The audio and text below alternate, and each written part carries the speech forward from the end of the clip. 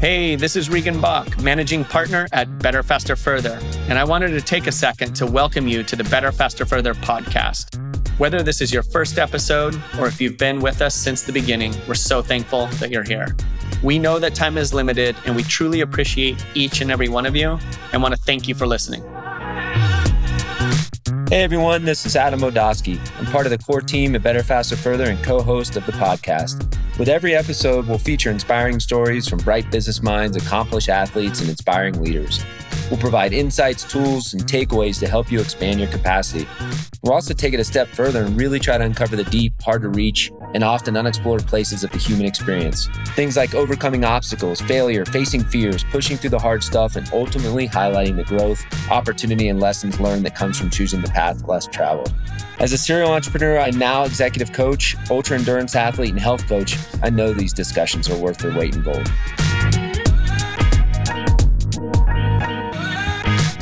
Hey everyone, this is Regan Bach, Managing Partner and co-founder of Better, Faster, Further, here on another exciting day with my colleague Adam Odosky. Adam, what's going on, buddy? How are you?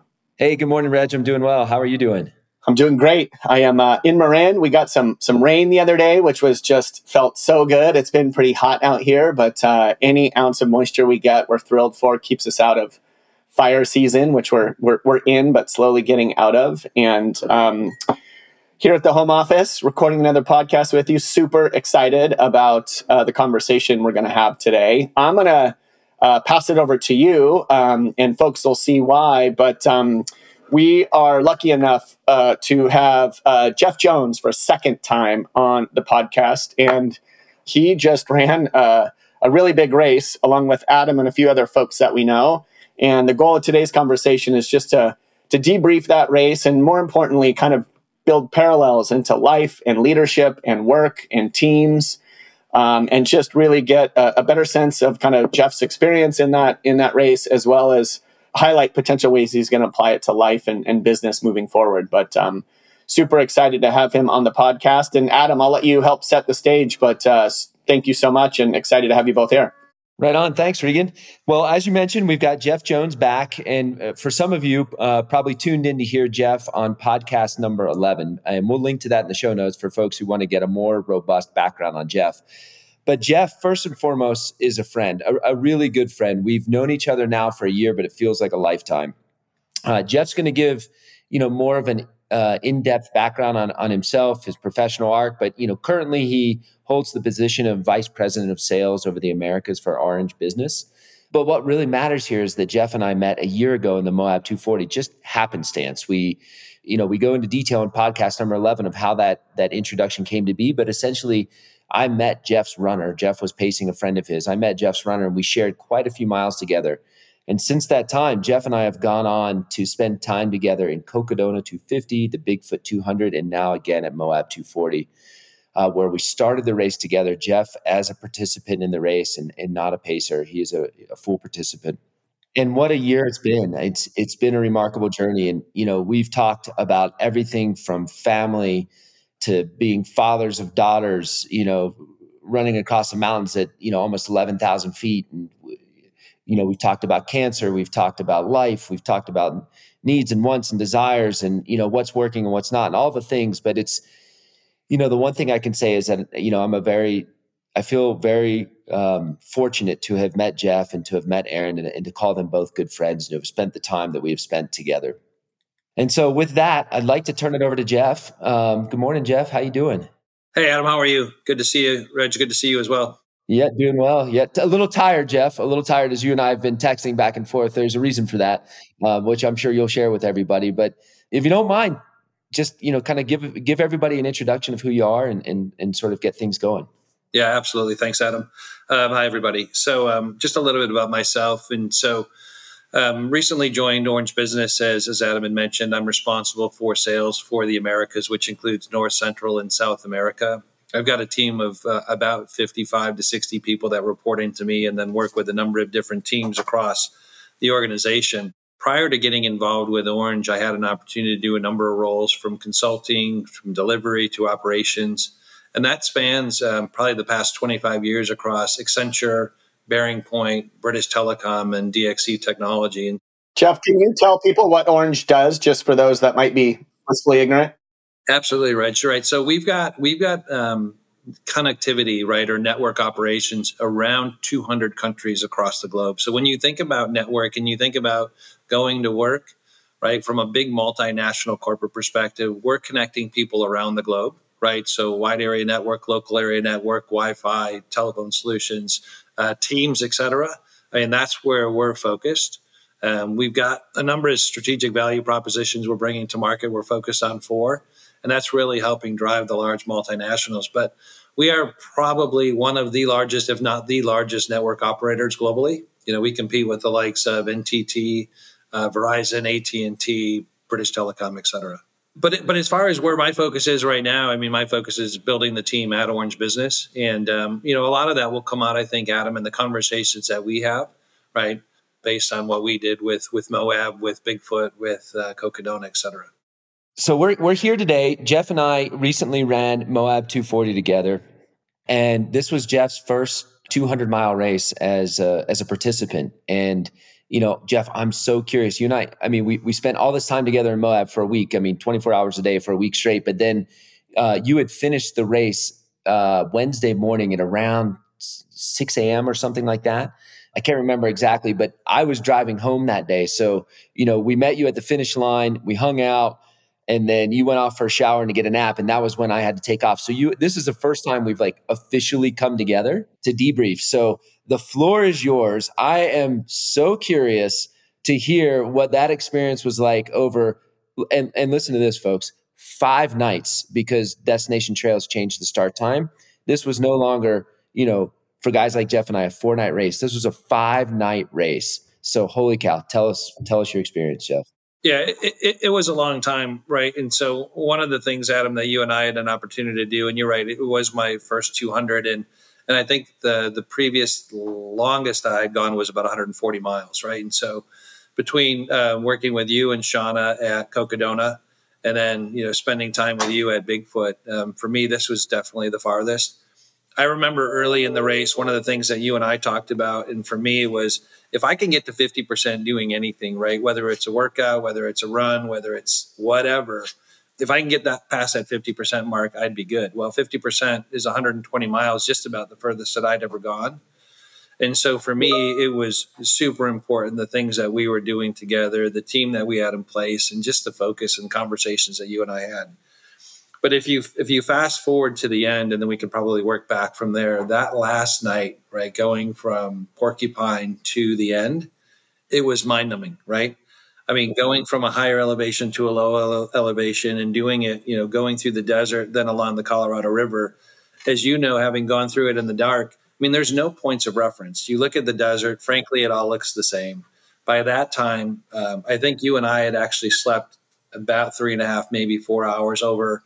For me, it took 113 hours to finish, right? So during that period, I mean, not a lot of sleep. And so when they talk about hallucinating in the long runs, I mean, hallucinations were super real. So starting really in day 3 through day 4 into the final night, there was hallucinations. Everything that my headlamp illuminated was a shapeshifter, right?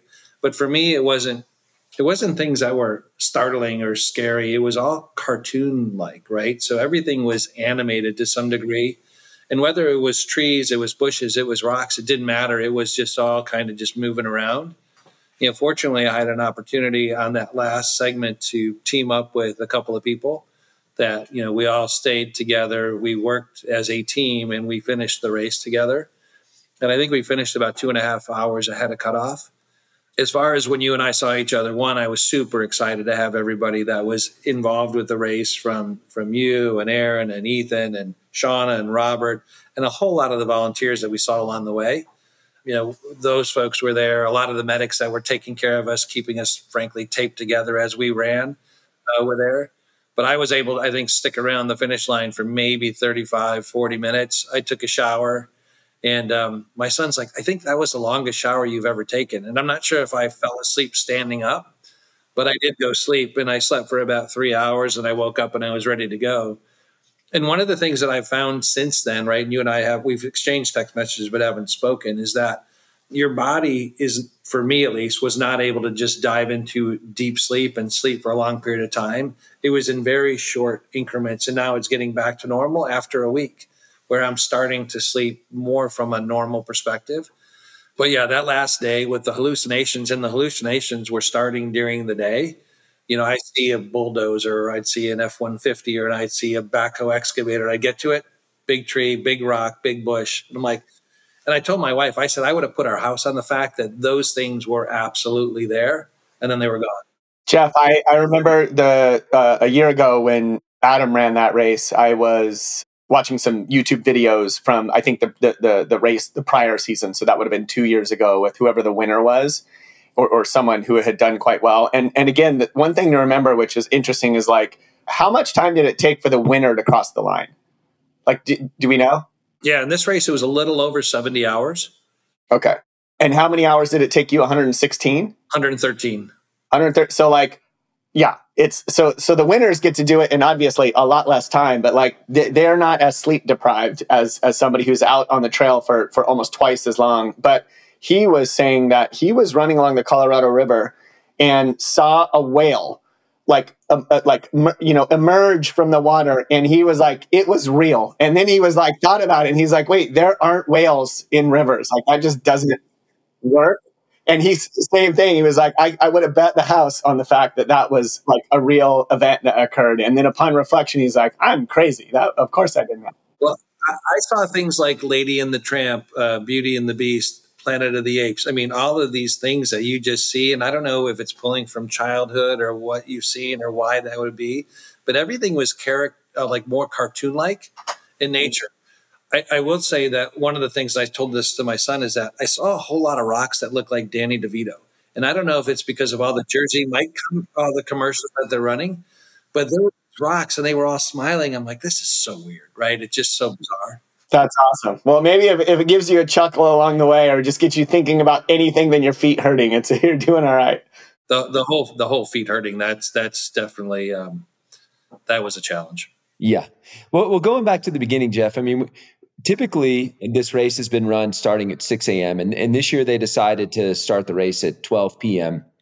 And they did it for an important reason, which was on day one, there's a very long section between aid stations that's in a very exposed part of the desert. And so for most of the pack, that section was run last year during the heat of the day, and people really had a challenging time there, running out of water and blowing up and not being able to deal with the heat and so on and so forth.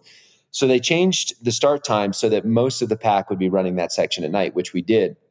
But I'd love to hear your experiences, Jeff, sort of like day by day, peak moments, low moments. I mean, it sounds like, at least from some of the talking that you and I did during the race, and maybe some of the text messages after, that there were some moments there where you were questioning the race, perhaps, or thinking about, like, what are my options here? I don't want to put words in your mouth, but I'd love to hear, like, sort of that mental journey and physical journey that you went through. I should have kept a tick box, right? As far as how many times I thought about, could I drop? Could I do something different? Because for me, it was challenging. And going back to Bigfoot, when you and I were out there, I think at mile 120, we went into Klickitat, and I said, I'm done, right? I'm just exhausted. And I was, as your pacer, I was slowing you down. And so I said, I got to drop, you got to go. And you did a phenomenal job finishing that. So for me, kind of the same mindset, right? When we got into Indian Creek, I was dragging, right? So that's about a day in, right? And it was typically a sleep station. So previous race, it would have been at night. This was about 10 o'clock, right before the solar eclipse was ready to start. We literally laid down for a couple minutes. Neither one of us could sleep. So we're like, okay, we got to go.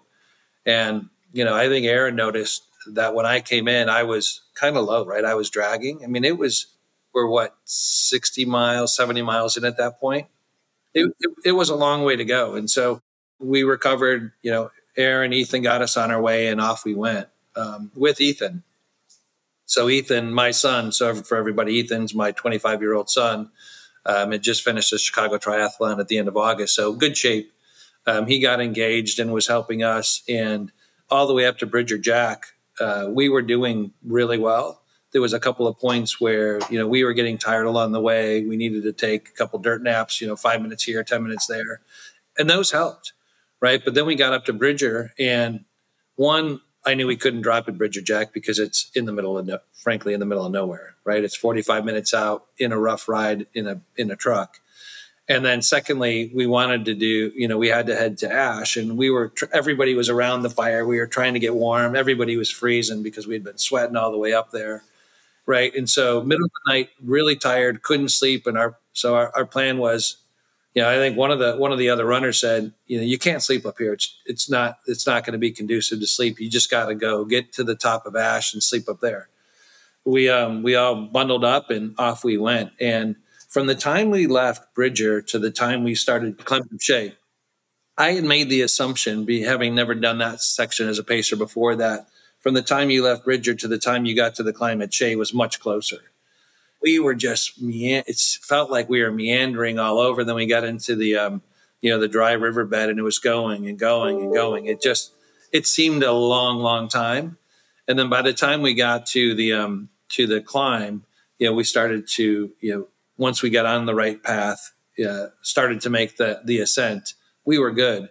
But that's where, when Ethan got to the top, that was becoming really challenging. And I remember we got to, what was it called? The wall, like when the sun was coming up, super steep, not really a trail, just kind of a place just with a lot of rocks. Right. And I remember, Aaron talked about, the Moab Rock Company, carefully places all these rocks specifically along the trail to make it challenging for you and the runners.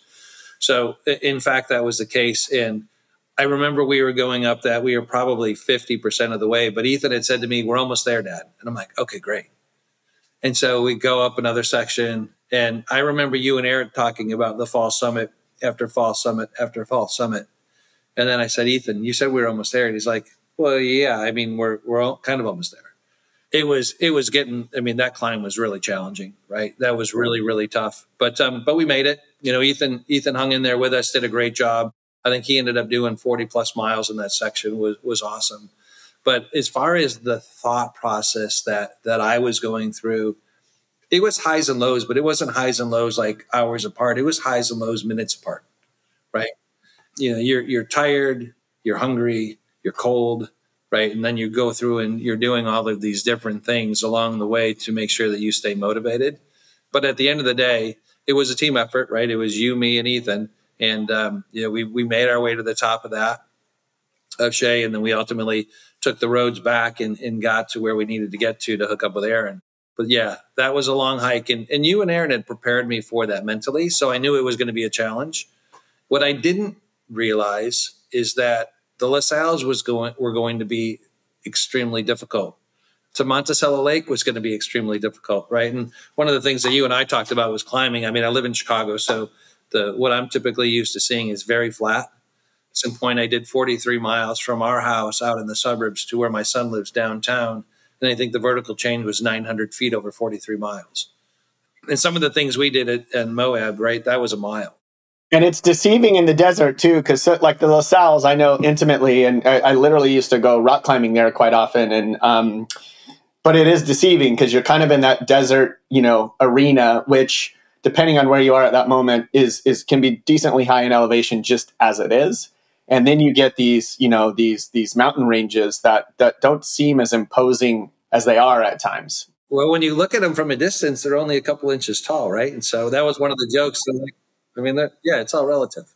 Yeah, the beauty and the curse of Moab, the beauty of Moab is that you have these big expansive views and you can see all the way across the desert and you can see these mountain ranges off in the distance, and it's absolutely gorgeous. And it allows my mind to just, dream and be creative and just, be expansive. But the curse is that you look across the desert and you look at these mountain ranges that look, 100 miles in the distance, which, in some instances they are. And you're like, shit, I have to go there. Yeah, like that is on the course. So that's a whole nother mental challenge, that you have to deal with in Moab. Yeah, no, for sure. That was one of the challenging things for us is when we went from Dry Creek to Road 46, right? Oh. Yeah, that we'll come on to that. But as far as just the temperature fluctuation, right? So everybody understands that hasn't been to Moab this time of the year.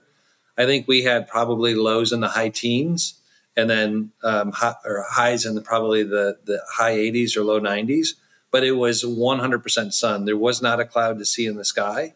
And so you were just baking on this red sandy dirt, right? As we traversed through the desert. So that was something that I wasn't, I don't know if I wasn't expecting it. I mean, I knew it could be warm, but not that type of just blazing sun, right? I mean, it was just unrelenting. Yeah, and most places fluctuate 20 degrees, like, or, day to night. Like, you're talking huge swings in temperature. And if you're at the top of the La Salles at night versus, on the desert floor during the middle of the day or something, just drastic changes. Which is challenging for people to understand because you have to carry the appropriate amount of gear. And so, your pack, your running vest is pretty jam full. I mean, you've got big sections in between aid stations, sometimes 20 plus miles in between aid stations, and you have to have enough calories to get you through. Then you've got the gear for big temperature swings. And then you've got the gear for the just in case, right? And you've got your emergency bivy to try to take a trail nap. I mean, so it's, you're quote unquote running. And in some instances we were running and moving well, but you've got, quite a lot of stuff packed into quite a small running vest on your back. And so it becomes a sort of a puzzle, like a jigsaw puzzle, trying to figure out what exactly you need and how to fit it. So it's comfortable. Yeah. And just to build on that, right? So one of the things after we were headed back, one of the things that Aaron and I were talking about is the gear that he recommended and the gear that I purchased. You need pants, you need a puffy, you need this and you need that. And so some of the things that he had recommended were a bit more expensive and I went maybe a bit less expensive. A bit less expensive means in some cases not as good, a bit more bulky. And when you think about it in your everyday life, it's like, who cares, right? It doesn't really matter. Out there, it matters, right? It makes a huge difference to your point as far as the pack and the way you've got to carry. Because, between 18 and 20 miles, you're carrying a fair amount of water, which is a lot of weight, and then all of your gear and your nutrition, right? And it made a big difference. I was listening to a podcast with these gentlemen who happen to be endurance runners, but also like big bow hunters. And they talk about like, there's extremes on both ends, but you have to bring a lot of gear to go, pack for 3 days to go bow hunting and stuff. But people would take a toothbrush and like file half the handle off, just like literally they're like incrementally taking all that weight away. Anywhere you can save a little bit of weight over time makes a big difference. And again, if you're running and trying to like, meet cutoff times, maybe even more important to do so. Yeah. So there we were. We were at the top of Shea Mountain. We laid down again. I was unable to sleep again.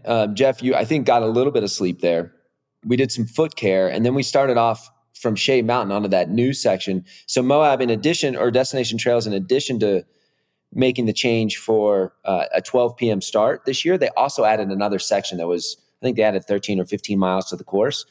And this section, I think we all agree, or at least at the time, was probably our favorite section. I mean, it was gorgeous. It was this high mountain climb, almost up above tree line, big expansive views across the mountains and down into the desert. I mean, it was a beautiful section. But last year when we left Shea Mountain, there's a mental shift there because Shea Mountain was the halfway point, and then you immediately descend and cross the desert, and you're working your way to the La Salles. I mean, you can almost like start to visualize yourself at that point crossing the finish line. Well, here we are like, well, we need to do another mountain section first before we then start to cross the desert. And so, I think at that stage, that was another sort of, at least for me, mental challenge. Although that section was amazing, it was like, I think I even mentioned it to you, Jeff, and probably to Aaron, that I really just want to head across the desert right now. Like I'm ready. I'm so tired. I just want to start making that move across the desert towards the La Salles. But we did that other mountain section. No, it was gorgeous, and it was interesting. You talked about high mountain, and I described this to my wife, right? So it was high mountain, clear, high mountain, thick pines, right? And so we came across a couple of the streams that were frozen solid. There was some snow up there, and in the sun it was probably in the 50s, and in the forest it was probably in the 30s, and it swung around. Just by the time you're getting cold, you'd come out in the sun. It was absolutely gorgeous. We'd also picked up another runner up with us at that time, or from the previous night, Zach, who had joined us.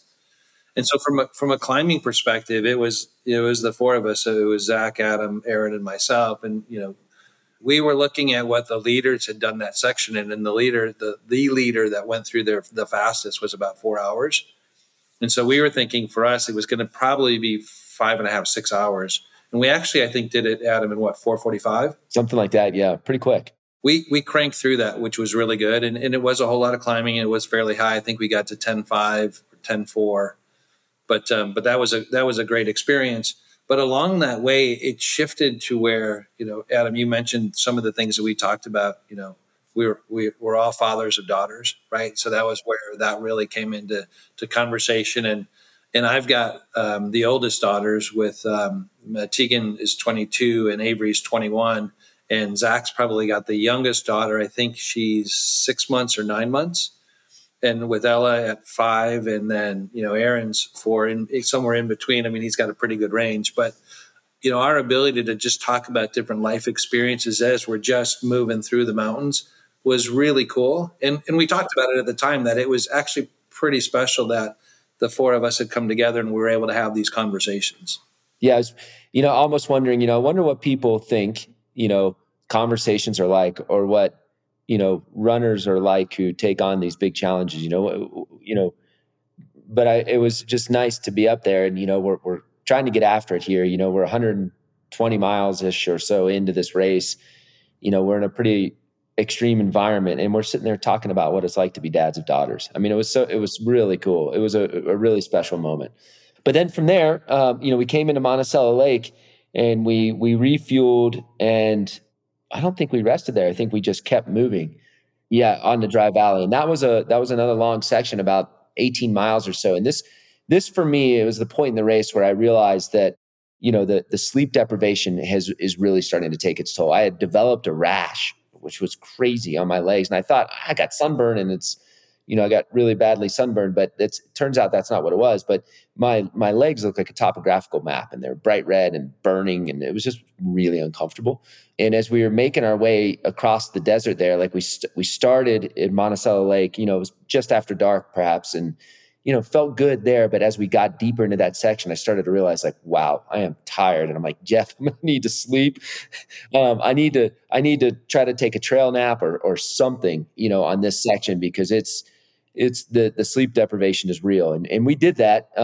We found a space that, a little spot in the trees that looked pretty good with, wasn't sand and wasn't dirt. There was some, pine needles on the ground or what have you. And we laid down for 45 minutes. I doubt that Jeff or I mean, it was really cold. And, I doubt that either one of us really slept, but we laid there for 45 minutes and just, you're kind of twisting and turning, because at that stage in the race, you're, the ache in your feet and your knees and, your lower extremities is real. And when you stop moving, there was one point where both of us had this experience, Regan, where our feet were throbbing so bad, it was actually like moving the blankets that were covering us. Wow. You can see the pulsing in the blanket. It's insane. So as you can imagine, like laying down in the woods in the middle of nowhere and trying, in this tiny, like, emergency bivvy that it looks like you're wrapping yourself in tinfoil.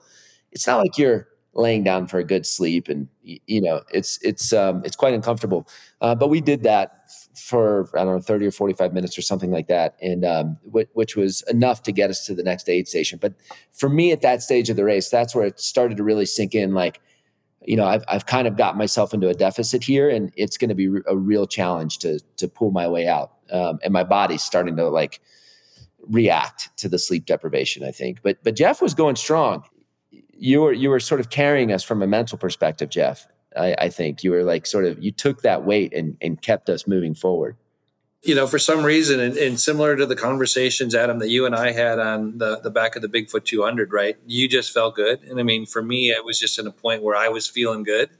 And, I was able to motor along. And again, just based on getting propped up by Aaron and Ethan, right? As far as from a crew perspective, and Monticello Lake and at the top of Shea, I mean, just giving us the right things to keep going, and just, we were 100% focused on, here's the mission, right? And so, you and I had tons of conversations about a whole lot of different things. And then, we'd be talking and chatty, and again, Zach was still with us at that point. So we were to have a lot of conversation, and then we'd be, 20 or 30 minutes, no conversation. We're just focused on going, right? And so getting through that, I think from a mental perspective, as you mentioned earlier in the conversation, it just ebbs and flows, right? You don't want it to ebb and flow too far either one way or the other. But I think we did as a group, right? As a small team going through the desert there. It was definitely focused, and we had a good time getting through. But yeah, I mean, from a tired perspective, yeah, we were all getting very tired, and our feet were throbbing. Thanks for being here, everyone. At Better, Faster, Further, we specialize in helping leaders, teams, and organizations maximize peak performance. Our goal as a business is to help build organizations that execute effectively, to create high-performing teams, and to help leaders bolster their overall capacity. We're unique and we're different. Our real world in the trenches experience comes from building and scaling teams and companies of all sizes. When you partner with Better, Faster, Further, you're not going to get a recent MBA graduate. What you will get is a team with decades of experience coming from industry veterans, academics, and leaders who have been in the most critical roles of startups, growing companies, and enterprise titans. Not only do we make recommendations, but we roll up our sleeves and get our hands dirty right next to you. We truly believe that organizations are at the epicenter of social change. And by creating positive shifts within those organizations, we create ripple effects that have profound and lasting impacts on communities and society at large. If you want to become a more effective leader, if you want to create a high-performing team, or if you need to scale your company in ways that will stand the test of time, then Better, Faster, Further is for you. Visit our website at betterfasterfurther.com or email us directly at bff@betterfasterfurther.com. Thanks for your time. Now let's get back to our discussion. It's important, as you mentioned, Jeff, like it takes a team. And, we had a really strong team. There was you and I as the runners. Then there was your son, Ethan, as a pacer and crew. And then there was Aaron as crew and a pacer. And what's interesting is everybody sort of had a clearly defined role on what they were supposed to execute physically, like the pacer knew what they were supposed to do when they were pacing, navigate and, shoot for this time and pace and what have you. And the crew knew like, hey, they need restocked on nutrition and make sure they get foot care, whatever.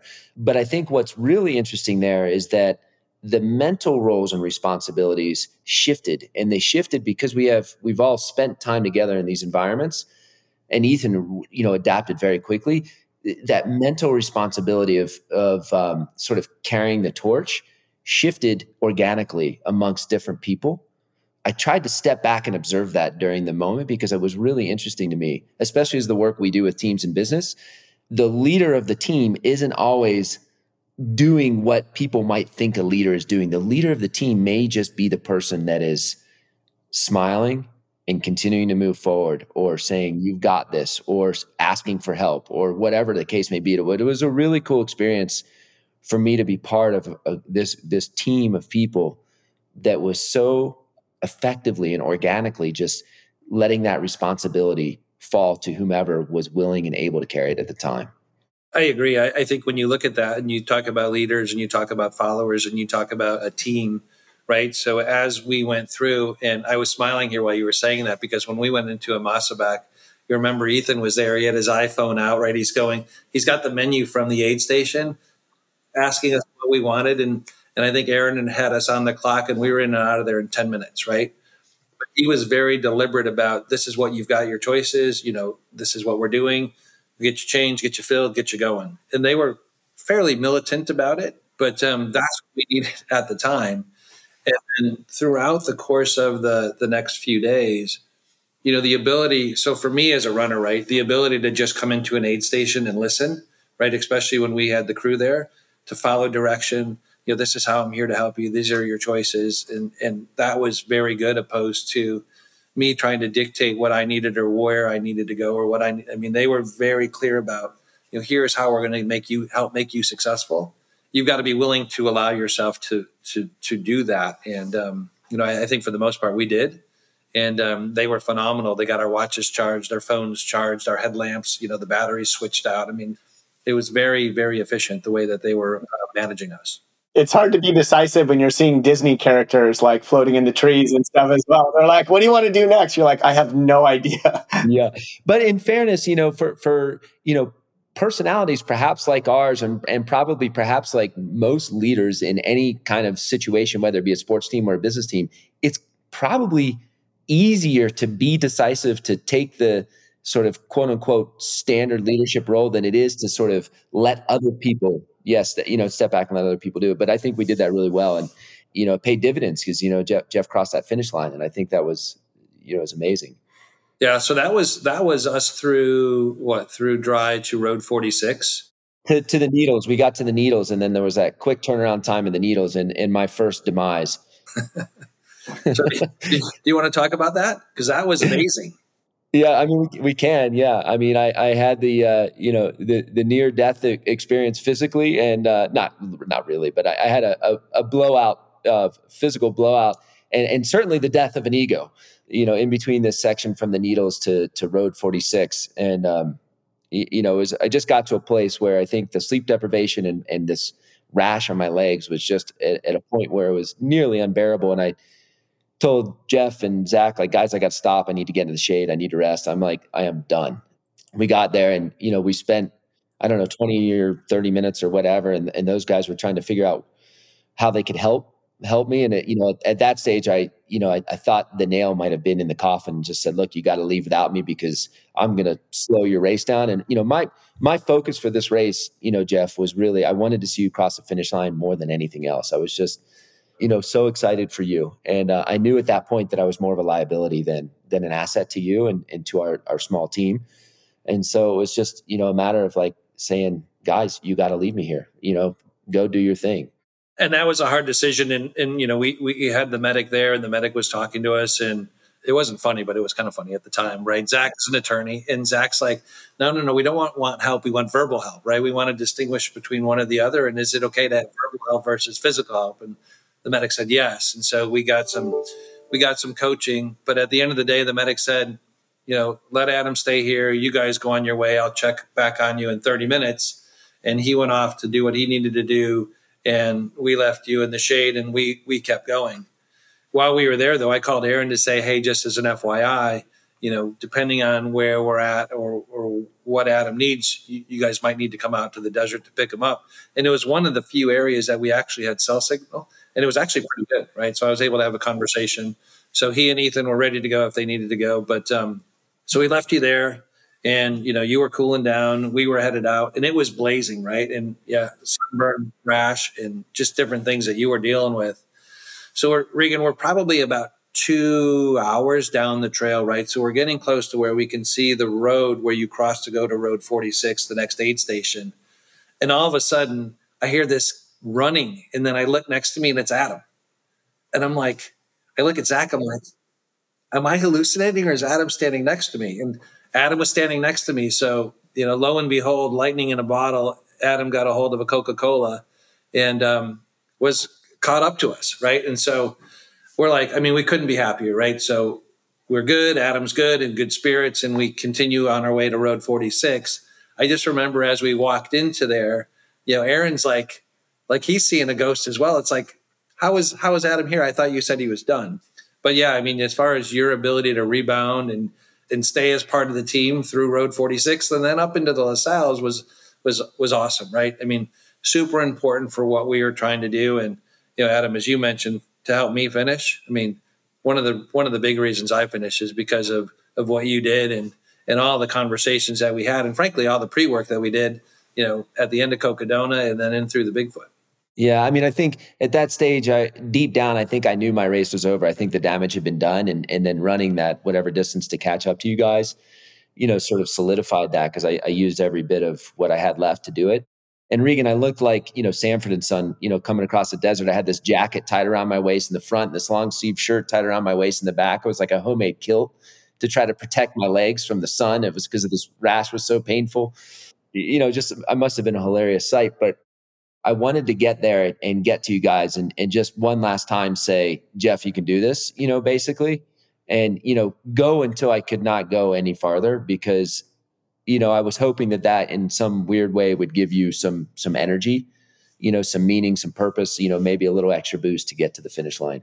Yeah, it absolutely did. And then, coming in, getting, reset, retaped, and the fact that you went from Road 46 up to pole was huge. And I could tell, and we talked about it on the way up, right? You were obviously hurting. And, one of the things that, for for the listeners that may not know, is Adam is a phenomenal climber. And so when I was dying at the Bigfoot 200, right, with all of the climbing and just relentless climbs, Adam just, even after snapping a pole, just kept motoring up, motoring up, motoring up. So as far as just the motor that you've got to keep going, and then to see that kind of diminished right on that climb to the LaSalle's, yeah, we knew that was going to be a good place for you to hang it up with Shauna and Robert up at the Pole Canyon. We were sorry, Adam, we were watching from afar, obviously online and stuff, and I logged in that morning. I think I don't know which day it was. I lose kind of track, but it was maybe 1 mile 186 or something. Is that right, Adam? Pole Canyon, yeah, somewhere around there. Yep. Yeah, and I looked up and it said like DNF, and I'm like, holy shit! Like I've never seen that next to Adam's name, and I'm like, the wheels must have completely come off the bus, because I've seen him like flirt with that line multiple times and always get through. And then we chatted either later that day or something, and he gave me a brief text message, or I knew he was alive and safe, and but said that you had kept going, and he had decided to pull out. And then we chatted on your that day or on your drive home, but he was just saying like it was cool to hear, Adam, that that was like, even though you didn't finish the race and had to pull out, that was like your proudest moment running a 200. Yeah, 100%. I mean, it's like, people have said to me since, like, I'm sorry you failed this one. And I'm like, what failure? Like, what are you talking about? This to me is a total win. Jeff finished. We put in 185 miles together. We went through ups and downs, and, I left it all out on the trail. And could I have continued and maybe finished? I don't know, maybe. But that moment in time, that was the best decision to make, and I still stand by it. So to me, that's a total success. It wasn't a decision that said you've got to finish for to be a complete person. In fact, it was more along the lines of I'm a liability here to my team and probably to the Destination Trail safety crew if I try to make it across the LaSalle's in the condition I'm in. So it's time to pull it. And, we tried to sleep again at Road 46, and I was unable to sleep again. And I knew at that stage, like, okay, now the nail is definitely in the coffin. So, I'm going to eat a burger, and I'm going to, let Aaron talk me into trying to get to Pole Canyon. It's going to be ugly, but we're going to do that. And halfway up, Aaron and I had a conversation. I said, I think I'm done, and I'm good with it. Well, and you and Aaron and Zach and I we were up ahead of you guys in the conversations, talking about family and talking about our wives and talking about our kids. I mean, Aaron was talking probably more than I've heard him talk in a long time, right? Just keeping you engaged in the conversation and the run. But we knew, right, by the time we got up there, and for me, it felt like, to me, it was like that one last push I needed, because as we talked about, I said, if we can get to pole, we got this thing, right? And I knew that the next two, to Geyser and then to Porcupine, and the end was going to be challenging. But I figured if we got to pole, right, and we were in a good spot, we would be good to go. And then you decided to stay with Shauna and Robert, and then we tried to sleep a little bit, but couldn't sleep there either, right? It's really hard in whether it was a sleep station or not. Just, it's uncomfortable, it's cold, it's much easier just to crash on the side of the trail for 5 minutes. And I tell people here, a number of people at Orange have talked to me about the race. Like, I start the calls and people are interested and want to hear a little bit about it. And, they're like, where did you sleep? And did you have a tent? Did you have a cabin? And I'm like, no, none of that. Right. And honestly, some of the things that we did after leaving pole was really good. And I think we'll come on to that, Britt, as far as just sleeping, but it was tough sleeping in the sleep station. So getting out of there was really important. So we motored out of there. And I know you stuck there, and I couldn't tell you how excited I was to see you when I pulled into Geyser with Aaron. After, frankly, Aaron tortured me for like the last 3 or 4 miles going into there. To see you and Ethan, it was so nice to have you guys, your smiling faces there, and getting ready to do the last 2 pieces. I talked with Adam when you were on the way, and I was surprised too. I'm like, he had pulled out, and then he was like, I'm in the truck getting ready to drive to go wherever the next aid station was to meet you. And I was like, that's so cool. And his whole mindset was around like getting you styled at that next stop. It just says a lot about Adam's character, Totally agree. And I walked in there, Regan, and with Adam and Ethan, I mean, they had me dialed in. They had me, they took all my stuff. They had me lay down for, I don't know, 20 or 30 minutes. By the time I got up, my pack was ready to go. I was pointed in the right direction and I was pushed on my way. And, it couldn't have been more efficient. And it was so much appreciated. Yeah. I mean, just watching you at Pole, Jeff, we're sitting there kind of eating some food, and at these aid stations, Regan, they have, at night they have a little fire going and some camp chairs, and you sit down and, you get some hot food. And I was looking at Jeff, and, we had already knew I made the decision to stay at Pole. And I was looking at Jeff, and Jeff was like falling asleep in the chair, and he's got big bags under his eyes. I mean, he looks like he's been through a battle, right? And he has been through a battle, but he was like getting ready to go and like, do I have this? Do I have that? And I'm like, this guy's going to freaking make it. I'm like, Jeff has got this in the bag. There's no doubt. It's not going to be easy. It's not going to be pretty, but he's going to make it. He's like, you just had that look in your eye, Jeff, through the bags, and the squishy eyes. I could see it, that sort of like glimmer of, I'm going to make this thing. And that's what you want to see. And it was really special at that moment because this was not a comfortable place to be. And it was just neat to see you so committed and ready to do the next. At that stage, I mean, you still had 50 miles, or 60 miles, whatever it was, it was not a short distance. Well, and that's where I was positioning, Regan. One of the things I was asking for in the aid station was warm Coca-Cola. Yeah. And everybody thought it was so funny that somebody would want warm Coca-Cola. Well, I didn't want ice cold Coca-Cola because it was ice cold up there. So I wanted something warm. And they're like, how about some coffee? And I'm like, no, how about some warm Coca-Cola? And it was kind of a funny instance right before we started to go. But after we decided to go, myself, Zach, and Aaron, we headed out.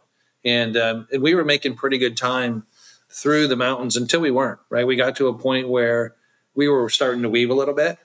We talk about trail naps. And I said to Aaron, I just need to close my eyes for a couple minutes. And this was, I think, the only time that he actually let me sleep a little bit between Pole Canyon and Geyser. But I laid down, set my timer for 5 minutes. I laid down. I was probably asleep in a minute. I woke up at the 5-minute mark. So I had like 3 or 4 minutes of sleep. And then from that point, I was like the Energizer Bunny for the next 6 hours. I mean, it was amazing. I don't know where the energy came from. Unfortunately, Zach didn't rebound, right? And so we got separated, and we had to keep going, right, based on where we were from a clock perspective and managing our time and where we needed to be on the course. Aaron and I kept motoring through, and eventually got to Geyser. We got there a little bit later than we expected. But those last 3-4 miles of us going into Geyser, I had Aaron with me. Aaron's a phenomenal athlete, and I've known Aaron for the better part of 20 plus years. He's kind of the reason I got into all of the, different endurance, triathlons, marathons, half marathons. But he kept me on pace, right? He kept me going. And I'm like, I need a break. He's like, you don't deserve a break. Keep going, right? Sound familiar, Jeff? Because I think you did that to me in Cocodona. Yeah, I did. Yeah, I did at night. And I asked, and he said no. And then we finally came up to a ridge where we're going to go down. And I'm like, and he's like, no. And I just sat down. He's like, you can't sit down. And so I was like 20 seconds sat, and then I'm up, and then we're going. But he was right there keeping me on pace, keeping me going. But that's what, Adam was saying. I mean, for me, it was all about the team and different roles that people played throughout the race. And it was Adam, it was Aaron, it was Ethan, it was, it was Zach, it was Shauna, it was Robert, it was the volunteers. I mean, it was a phenomenal effort. And, I'm really thankful for everybody that had an opportunity to play a role in that. And really what Adam was able to do, with me in that space was fantastic. He and I had a blast at Cocodona, and we had a good time at Bigfoot. Sometimes we're better than others. I mean, that was a brutal course, as you know. Right. And I heard the debrief from Adam on one of the previous podcasts. That was tough. And he just did a phenomenal job climbing. Oh, that's so cool. And in hearing you talk about just the role that the team played and the different roles that people played along the way, it reminds me of just sometimes, not in a cheesy way, I hope, but like when people hire a coach in business, at least, sometimes those coaches need to be a good listener. Right? Sometimes you need to be a cheerleader. You need to be like, Jeff, you can do this. I believe in you. And then sometimes a good coach just needs to be a kick in the ass, right? Like Aaron saying, no, you don't deserve a nap yet. No, you can't. I'm not going to let you off the hook yet. And like to know when to push and when to pull back and when to be soft and when to be hard is an art to the science of doing that. And it's so cool. And really that's, whether it's in sports or in business, like that's really what a high performing team is people know what roles to play and when to play it. And they're going to skate to where the puck is going and be there with the right timing. And there are ways to get there. And there's things that people and teams can do to help mature that ability. But it's awesome when it does happen with some level of like organicness to it. And it sounds like that's what happened with you guys on this run. It's awesome. It definitely did. And I think one of the other things that I would add to that, Regan, as far as saying, knowing when to ask for and accept help and making sure that, you keep your mind open to what is possible. And, for me, I had help throughout the entire race. And whether it was a conversation, whether it was, hey, this is the nutrition you should be taking. These are the things you need to be thinking about. These are the things you need to be aware of.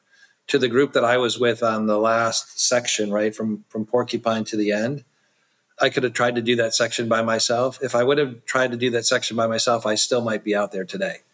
So the fact that I was able to team up with three other folks was really good. We had good conversations, but we also kept pace. And Erin and her pacer, right, as far as kind of watching the clock and saying, this is what we need to do. When I had done that section previously with Erin and Adam last year as a pacer during the day, it was, in my mind, much different, right? We were able to move much faster. And I know, Adam, we were talking with Erin, you can do this section in 6 hours. I think that night it took us just about 9. At night, it was just, one, it was hard to navigate. 2, it was extremely challenging on the feet. Yeah, I mean, it was just to that point, right? It took a little bit longer than expected, but going back to the point I was making, Regan, as far as understanding when you need help and looking for it, right? Fortunately, Erin and Michael and Erin's pacer, said, hey, yeah, come with us, and we kind of walked into Porcupine together. We walked out of Porcupine together, and we finished within a couple of minutes of each other, which was awesome. Jeff, what was it like for you when so for the listeners, as you come down Porcupine, the last 3 miles of the race, or when the Porcupine Trail meets this paved bike path that follows the river, and at that stage, you come off the trail, you're out of you're out of the thick of it, right? And you've got 3 miles left to go to the finish line, and it's basically flat, if not very lightly rolly on a paved bike path. So you're finishing. And I'm just curious at that moment, like what was it like for you there emotionally? What was it like for you there mentally, physically, spiritually? Who was Jeff at that time? To say the race was challenging mentally, physically, emotionally would be an understatement, right? And so I had a whole bunch of things playing through my mind. Yeah, I mean, as far as watching the clock, I knew I was going to finish. So for me, I was super proud, super happy, right? As far as just being able to be in that position. For me, as far as the past 2+ years, I remember when you and Erin finished the year before, right? We were in that same place, and we were getting closer to the finish line. Or actually, we were a little bit further out because I think you actually ran the last bit. Erin and I hiked the last bit. But I remember saying to you guys, I am never doing this, right? So, just so we're clear, I am never doing this. And the fact that I was now in that same spot where I was doing it and I was doing it successfully, for me was really, really rewarding, right? One of the things that I had also done along the way was, Adam, you and I talked about this, was for the Ronald McDonald's Children's Charity. I put something out there as it relates to my run to, give some visibility to that organization, raise a little bit of money, which we were able to do.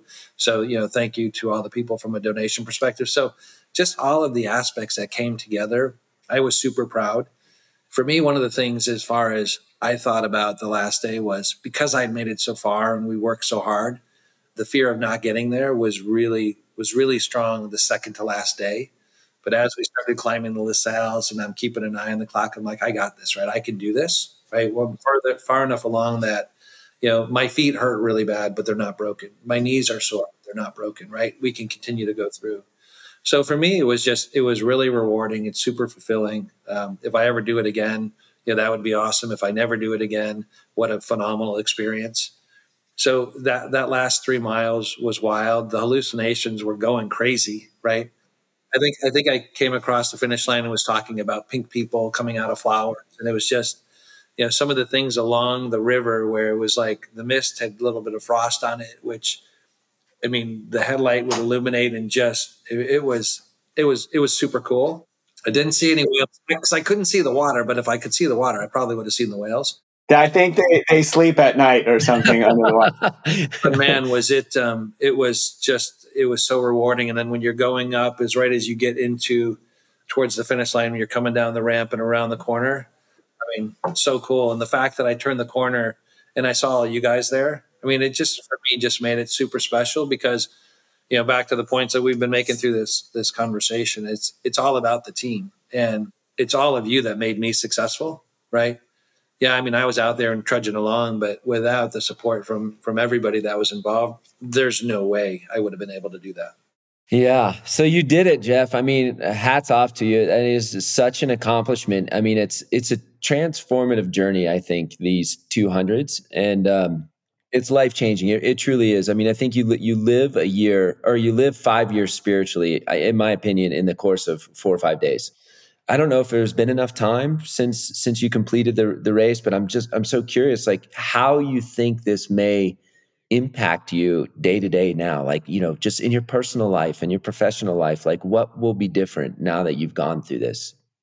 I mean, one of the things for me that going into this has been really important is the importance of team, right? Focus on team, focus on family, focus on culture, right? Culture can take a number of different things, whether it's at work, it's what you do at home, it's what you do with your family. And so for me, that's all part of it. But the ability to understand that, and I think one of the things we talked about in podcast 11 was planning, right? If you put together the right plan and you execute the plan, right, even if it's super hard, you can be successful. And, with what you guys are doing around Better, Faster, Further and some of the customers that you are working with, I know we talked about a lot of different things that you're doing, Adam, with Regan and with the team and with Louis, et cetera. And, Louis had some huge accomplishments, right, when we were out there, right, which was just to hear about. But as far as being able to put together a plan and execute the plan, right? For me, it's super important. And also being able to adapt, right? Because one of the things that we did over that course of the race was we adapted to different situations, whether it was physical, mental, emotional, I mean, those things. And also just, and I don't think I did this before, but not taking anything or any time for granted, right? One of the things we talked about is how cancer has affected our lives with a lot of individuals that are really close to us, making sure that we're spending the time and, doing things with our friends and families that are super important. I think I mentioned to you, I've got 5 or 6 people that are close to me right now that are suffering some form of cancer in some stage. And so making sure that I'm there to support them, right? And just being close to them, making sure that I keep them as part of my life is important. And I know you feel the same way with Ella and Erica, right? As far as what you want to do and where you want to spend your time. And so if I do something like this again, it won't be 3 different events like we did this year. Even though I paced 2 of them, it was still a big time commitment. Yeah, but for me, it's a reflection on life, and it's just the art of the possible, right? It's pretty cool. Yeah, the art of the possible. Yeah, I love that. Yeah, well, man, congratulations. I feel very lucky to have gotten to meet you and Aaron a year ago, and then to have spent the time that we have together in these events. And I mean, events, experiences, life-changing, whatever you want to call them, but to do the things and journey through these things together has been really special for me. So thanks, Jeff. Me as well, Adam. It's been really special. It's been an awesome experience. Like you said, I mean, it was a little over a year ago we met, which just seems hard to believe. Yeah, but it's been a super fulfilling year. So everything that you've done for me, thank you very much.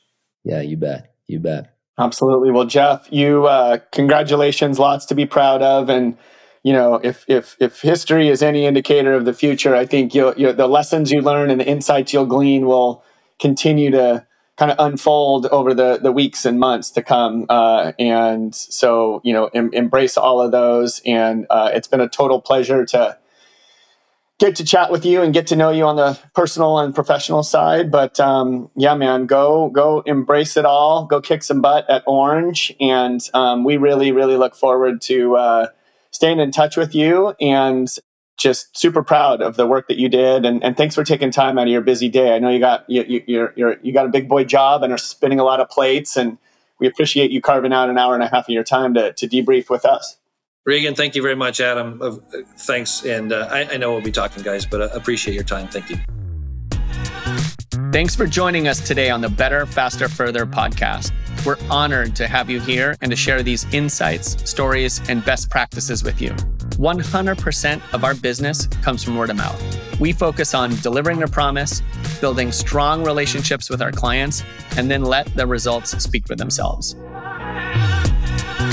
If you or someone in your network would benefit from speaking with us directly, please reach out.